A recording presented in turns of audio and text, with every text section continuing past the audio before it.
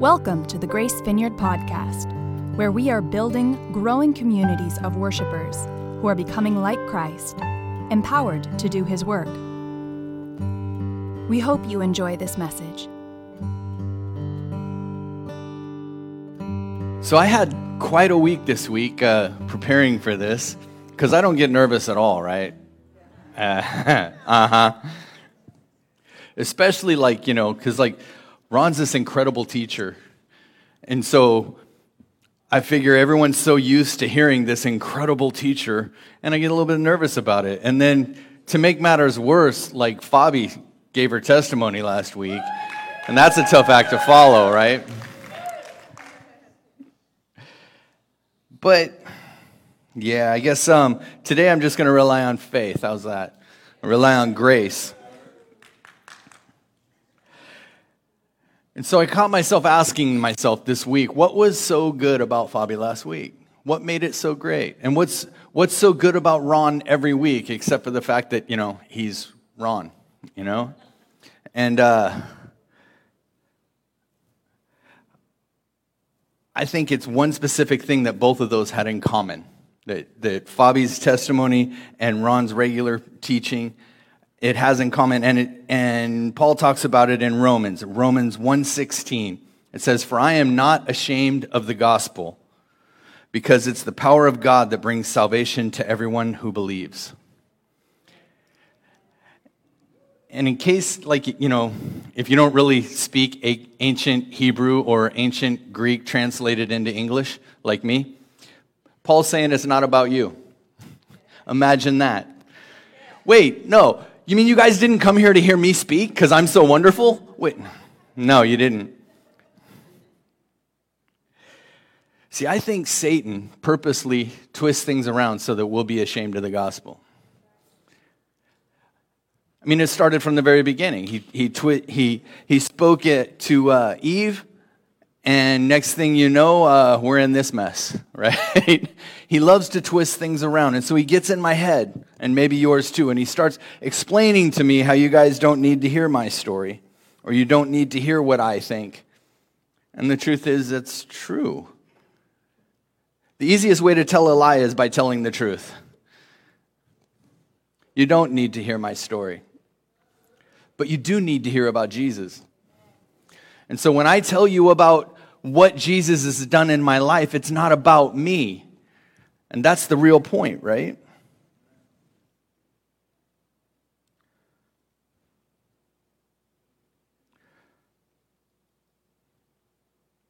Long, uncomfortable silence.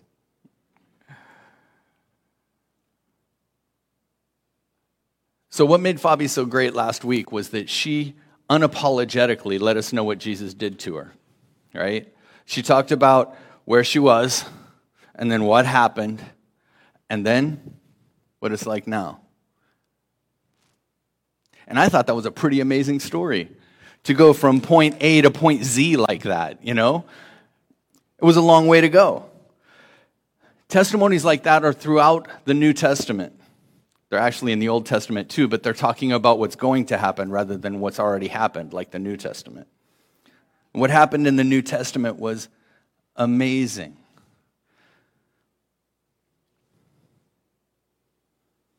At one point, Jesus meets this blind guy.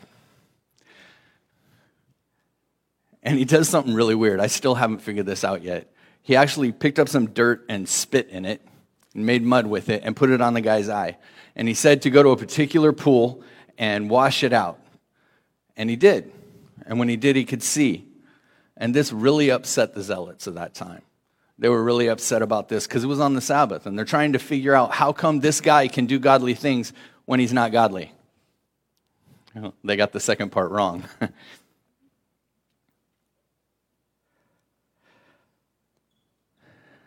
So they brought to the Pharisees the man who had been blind.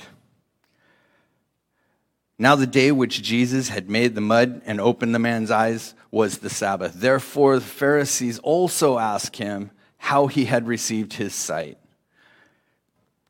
The guy says, he put mud on my eyes. The man replied. And I washed, and now I could see. A second time they summoned the man who had been blind. Give glory to God by telling the truth, they said. We know this man is a sinner. And I love the way he answers them. He replied, whether he's a sinner or not, I don't know. One thing I do know is that I was blind and I can see. See, I have a similar story. I searched for God for years, my whole life. I searched for him in drugs. I searched for him in alcohol. I searched for him in football. I searched for him in clubs, motorcycle clubs, all kinds of wonderful stuff, right? And I could not find him. And I decided that getting sober was the end all to everything. And I started going to 12-step meetings. And if anyone in here hears anything out of this that sounds like I'm talking down about 12-step meetings, that's not what I'm doing at all, because they saved me. They introduced me to Jesus, although they don't know that. But I searched for God everywhere, and I couldn't find him. And then at 8 years sober, I'm still absolutely miserable. I'm stark raving sober, some people would say. My then girlfriend that I lived with was driving me crazy. I think she wanted me dead, I'm pretty sure. I started having one of our daughters taste test no, I'm joking. And it got really bad for me. And once again, I wanted to die. There's been many times in my life I wanted to die. And so that's where I was.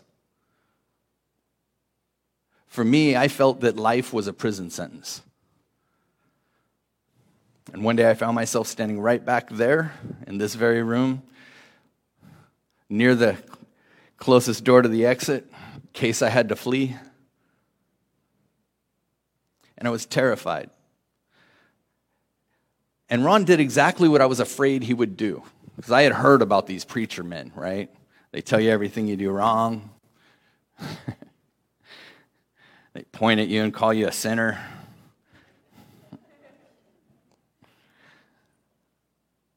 And Ron did something that isn't like Ron. I've never heard him speak this way again. For some reason, he did it that day. He walked up to the podium and he grabbed his notes and he tossed them and said, I'm not supposed to talk about this today. And then he started talking about sin and a number of different types of sin. And the fact that he knew that a number of us were engaged, imprisoned by these various styles of sin. And I felt something go through my chest like I had never known. And now I understand that what went through my chest was the truth. See, my whole life I was trying to solve my problem. My problem was alcoholism or drug addiction or women or the world or politics or whatever I could think of at the time. The fact that I'm too short.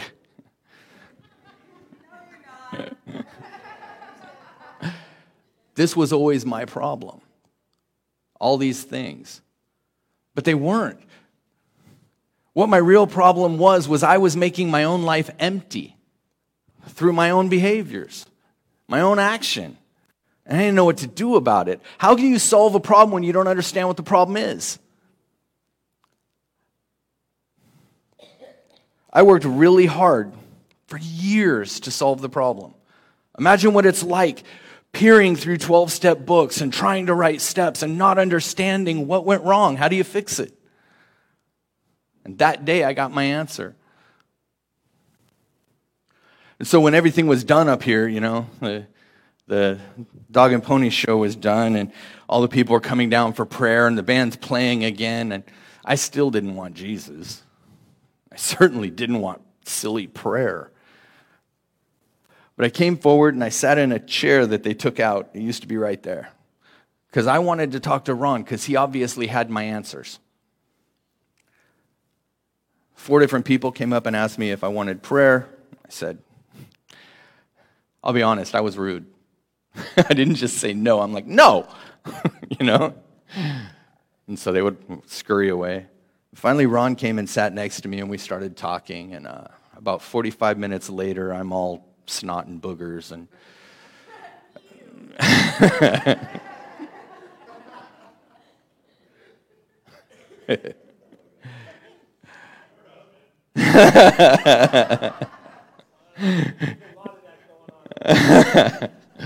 and so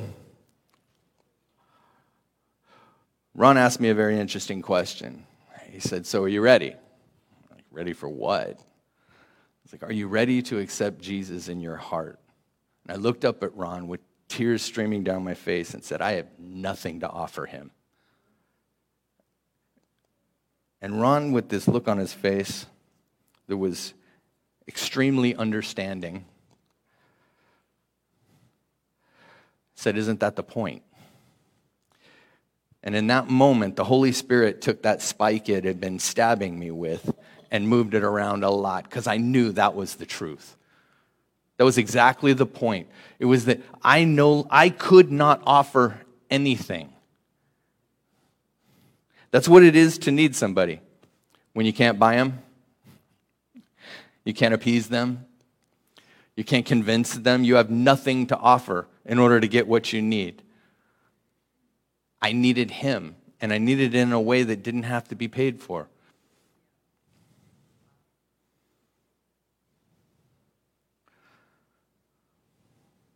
See, I wanted to come here today and do something really different. I wanted to preach the gospel. I didn't want to just come and theorize about stuff in the Bible. I didn't want to dump a bunch of theology on you guys. I wanted to preach the gospel. And so I had to actually ask myself, what's the gospel? Right? You hear that all the time.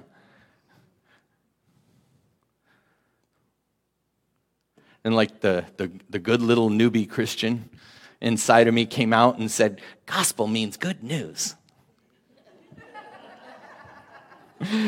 And that's what I came to say. Have a good day. So what good news? What could I possibly be trying to tell you about good news? That it's yet going to be sunny again today? I mean, preaching about Jesus is kind of like being the weather person in Southern California, and it's grace again. And he loves you still, you know? I mean, what more can I say? You know? What I can say is no matter how many times I repeat myself over and over and over, I am not ashamed of the gospel. It's relevant. It's worth talking about that I was blind and now I see. It's worth explaining to people. So it's like this, right? What the blind guy did is as simple as this, right? Because when we read it out of here, it can get confusing, right? Because we have preconceptions of what this might be doing to us. And so yesterday, I went for a very long bicycle ride. And I'm a man, so of course I didn't need sunscreen.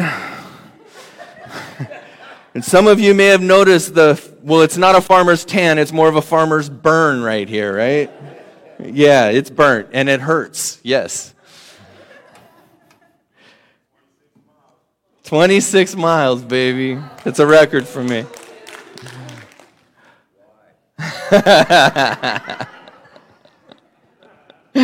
I'm sorry, Zoom, there's a lot of people talking in here, and you guys don't hear it, but it's fun.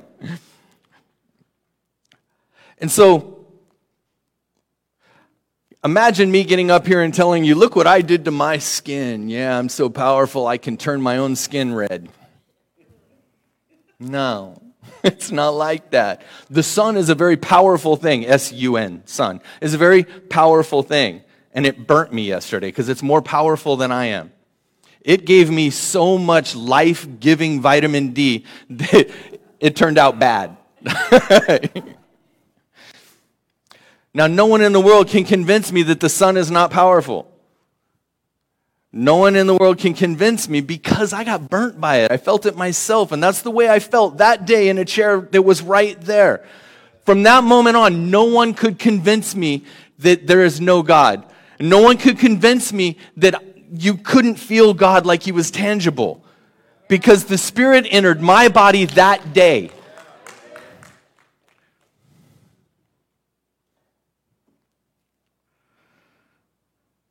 It's very important that we tell people about that. It's very important that we don't think it's about us and we don't get embarrassed because they're going to say, oh, yeah, he's telling me all the good stuff that happened in his life because he's, got an ego. Don't think that. Tell people about Jesus. Tell people about the blessing in your life that came from it.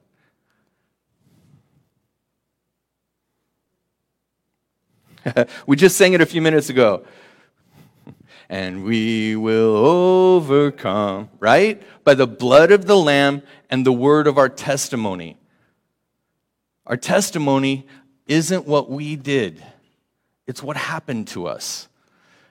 I think the greatest example of giving your testimony, I'm sorry if anyone here doesn't like The Chosen, but I love it. When Mary is talking to Nicodemus, and he's trying to figure out how she's healed. And she says, all I can tell you is, I was one way, and then I was completely different. And the thing that happened in the middle was him. Now, most people would see that and not think a thing. Yeah, so what? But I know how that feels.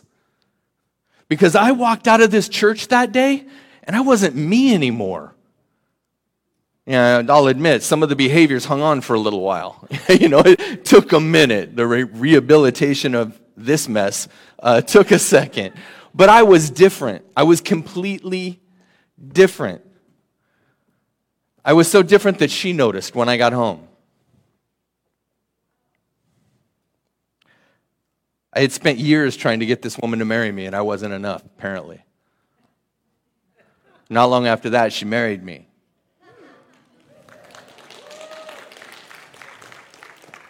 But don't think it was because I was enough. It was because I no longer had to be, because I have grace. He's enough.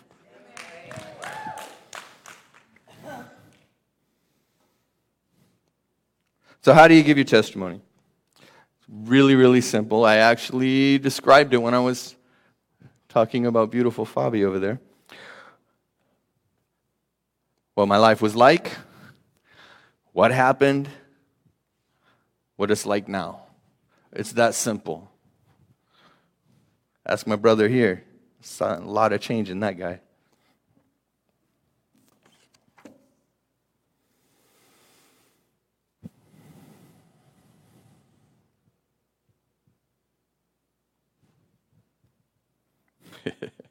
I did such a great job with my notes. No. I'm running into this stuff I already said. Further down, yeah.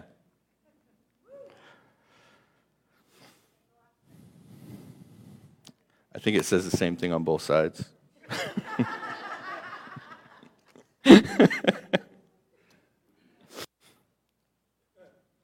So now for the really important thing.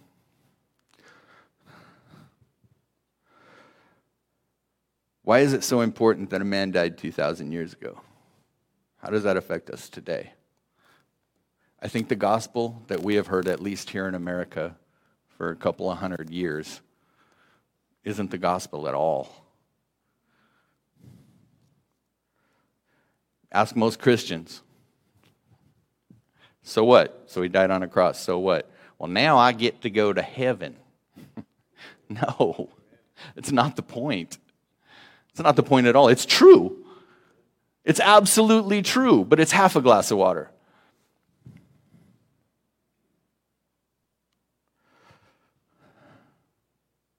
Anyone heard of Dallas Willard?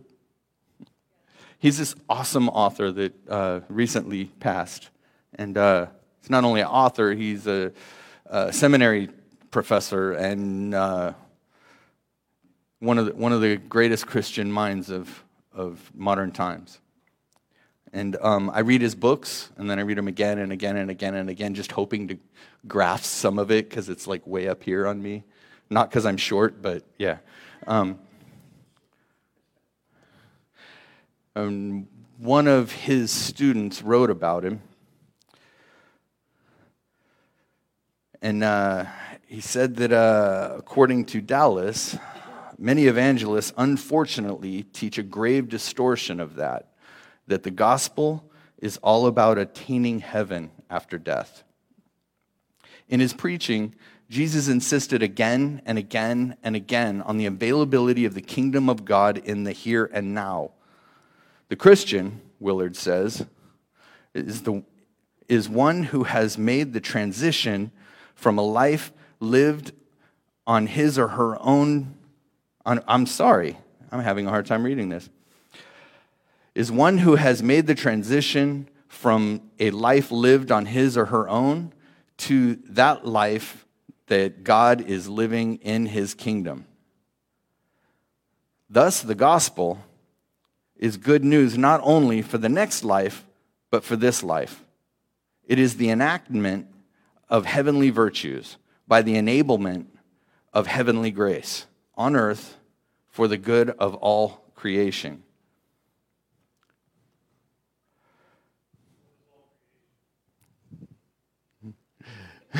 Really? Everything created. Yes. Everybody. It's for the good of everyone. It's a TED Talk. Willard corrects the mistaken notion that grace is only for the forgiveness of sins. The sinner is not the one who uses a lot of grace. The saint uses more grace. The saint burns grace like a 747 burns fuel on a takeoff, because everything they do is a manifestation of grace. And so when Fabi graduated college after everything she had been through, that was grace. When I went back to school to learn about theology, that was grace. When Lisa was willing to marry me, that was a lot of grace.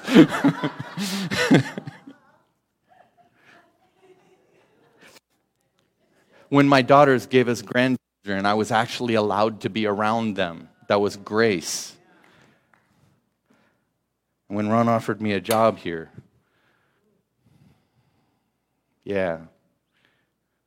Imagine the fear I had to hurdle on that one.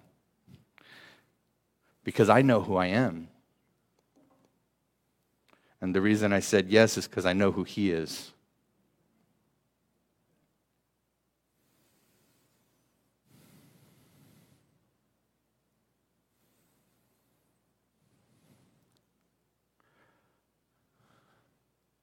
So not long after our Lord had gone,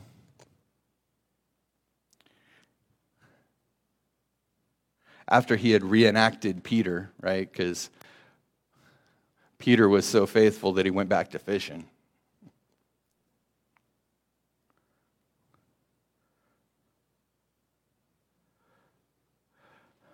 Peter and his buddy are walking to temple, and they see a beggar. The beggar's been lame since birth. And he's asking for money, and Peter says, go ahead, you guys know it, right?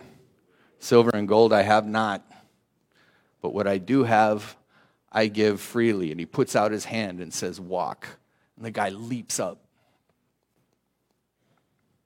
Some would say that healing was what was so magical about that moment. And yeah, it is. But something bigger happened there. Peter happened. Peter, a man who went back to fishing, a man who lied about knowing Jesus 3 times on the night that he was murdered. An absolute coward. Kind of reminds me of me. He gave a speech about what had just happened. And he wasn't ashamed of the gospel. We have to stop being afraid. People don't come to church because of wonderful music, although it is really wonderful music. But people come to church not to hang out with us, because we're really not all that. People come to church because of the gospel. They come to church because they finally received hope. That's the thing I was looking for. My whole life was hope. Something has to be better than this. Because thing would happen after thing would happen after thing would happen, and I'm like, oh my goodness. And I read to the end of this, and things are going to keep happening. But I've read far enough to know that at the end we win. And I got news for you. It doesn't end because we go to heaven. It ends because heaven comes here. This place is going to be like heaven. Think about that for a minute. I'm not positive, but I think I'm actually going to get to hang out in this building when heaven is in it. That's pretty cool, right? And so now I got to correct that statement because heaven's in it. Jesus came and he declared that moment when he read from Isaiah. He declared the moment where it started. The blind saw, the lame walked. Good news was preached to the poor. What they teach us in the vineyard isn't that it's all going to be good when we die. It's good now because it's here and it's not yet. We can taste the kingdom right now. Yeah, that's worth a clap. Yeah. Jesus went around telling everyone, repent, the kingdom is at hand. What does it mean for something to be at hand? It means you can reach it, right? And so I used to think that since I was running so far from God, that when I turn around, he's way over there. God. It wasn't like that. I was running away from God and he was right there. And I turned around and I could touch him. The moment I faced him, I could reach him. And that's what it's like being a Christian. I can taste of heaven now. I can pray and things happen. I don't even know what I can do. I can't do anything. He does it. I have watched so many lives transformed, and I don't get to take credit for any of them. It's beautiful. When I pray for the worship team or when I pray for Ron before he comes up to speak, I pray the same thing all the time. Please make them invisible. And remember, Satan was a worship leader. That can go bad unless they become invisible. If they get that superpower, that superhero superpower of invisibility, then everything points at him and it works out better, right? It's difficult to stand up here and stay invisible. It really is. I can tell you from experience.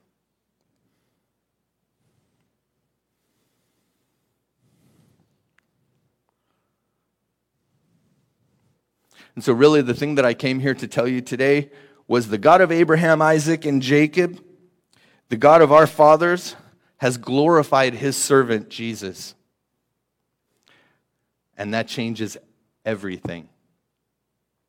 And it's because of him that I am not ashamed of the gospel.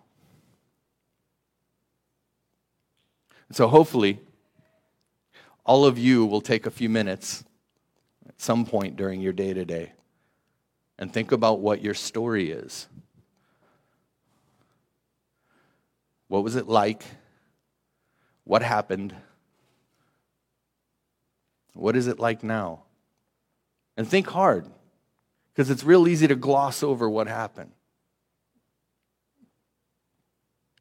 Think about how to make the story short so that you could tell it to people in passing. And then boldly go out where no man has... No. Then boldly go out and tell people about it.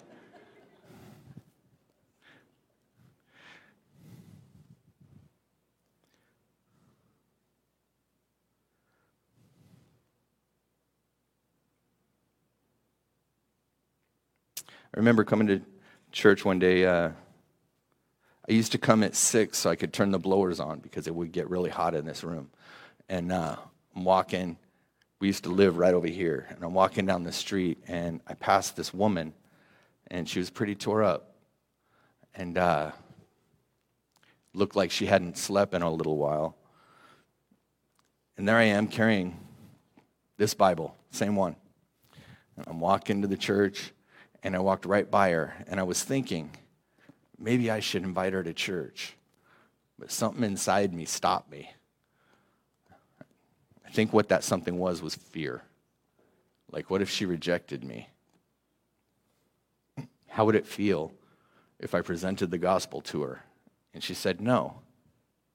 Because, life was still about Steve back then. And so I kept walking. And I spent the rest of the day with my heart in a wrench.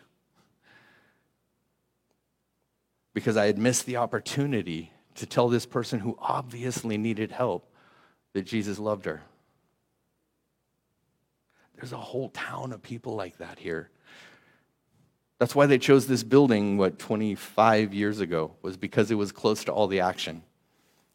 All the wonderful action, the prostitutes and the homeless people and the crime and as I guess Oceanside 25 years ago is a different picture. And so now I want to challenge you all. Take your story and tell it to people because it's not yours, it's his.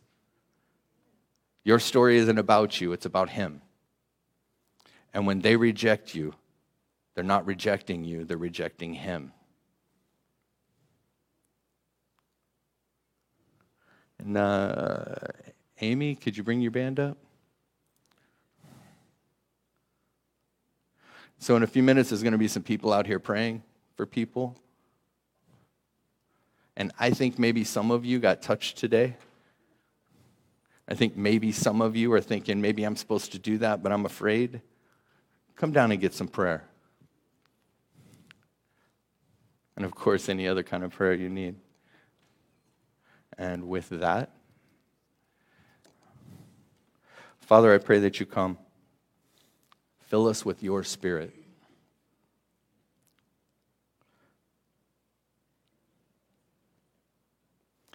Give us the courage to represent you and to represent you well. Father, fill us with your love so full that it flows over and spills on everyone we come in contact with. Father, as we meet people, use us to help them take one step closer to you. It's in Jesus' name that we pray. Amen.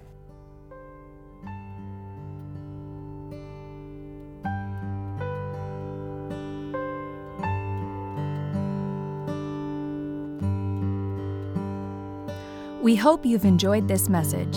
This weekly podcast is available on our website, gracevcf.org, where you can learn more about Grace Vineyard and our vision for people everywhere to know and worship God.